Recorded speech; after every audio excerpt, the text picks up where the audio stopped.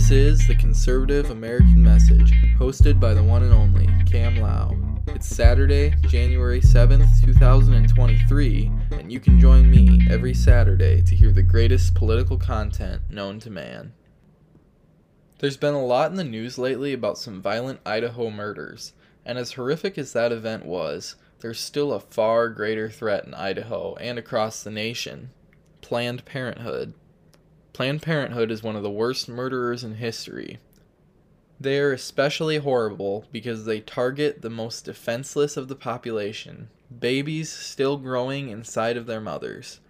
Fortunately, the Idaho State Legislature understands the atrocious nature of abortion, and in 2020 they passed a law to make abortion illegal across the state.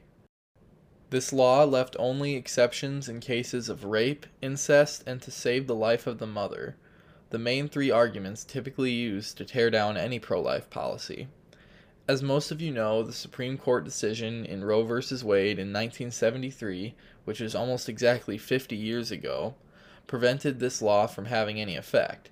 But since the more recent Dobbs v. Jackson case in the Supreme Court, Roe v. Wade was effectively overturned, allowing laws like this one to be enforced. Planned Parenthood immediately filed a lawsuit against the state, but the state Supreme Court decided on Thursday that the state of Idaho Constitution does not possess any right to abortion. Justice Robin Brody said it best: "This is our duty as the judicial branch to sustain the rule of law, not to promote our personal policy preferences." Our entire judicial branch needs to take that message to heart. The legislature has been elected by their constituents to represent them and their interests. Therefore, it is likely that a majority of citizens in Idaho agree with this law, and if they don't, they will elect new leaders to change it. That's how this works. It's a democratic republic. In South Carolina, a bill was passed to ban abortion after a heartbeat can be detected, which can be as soon as 6 weeks. But their state Supreme Court decided that they were above the law and ruled the state does have a constitutional right for abortions.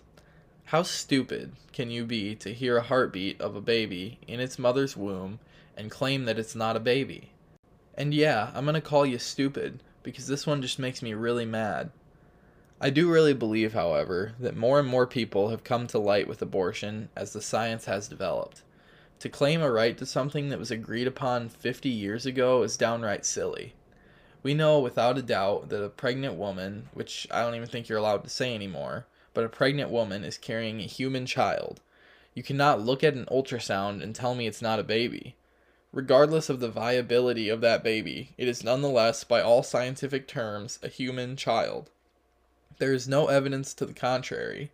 You cannot kill another innocent human, period.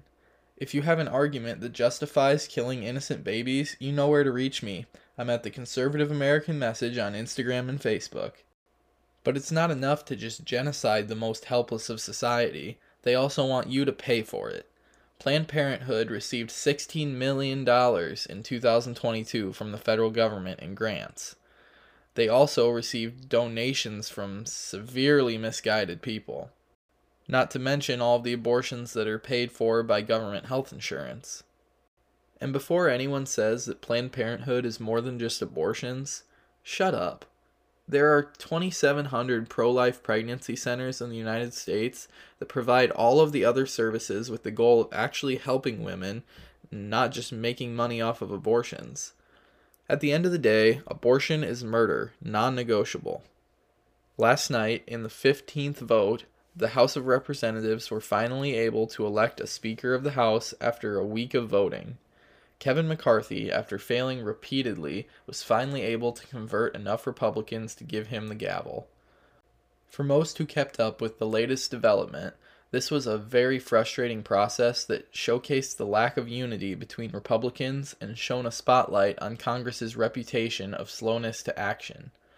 I can understand these frustrations and had similar feelings myself, but I can also get behind what these McCarthy opposers were doing.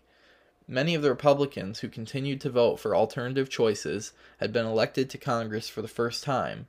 They had not been bought into appeasing the establishment. They came to shake things up, and that's exactly what they ran on. A prime example of this was Matt Gaetz voting for Trump to be the Speaker. Fulcher. McCarthy. Gates. Trump. A lackluster establishment guy that's been in the congressional leadership for years was certainly not going to be the choice of new Republicans. Yes, it may have been a huge time waster and further divided the Republican Party, but I don't blame them for being the ones that are dividing the party. They are the ones committed to serving the interests of their constituents and the party's platform. The establishment Republicans just don't want to do that. They don't want to do anything.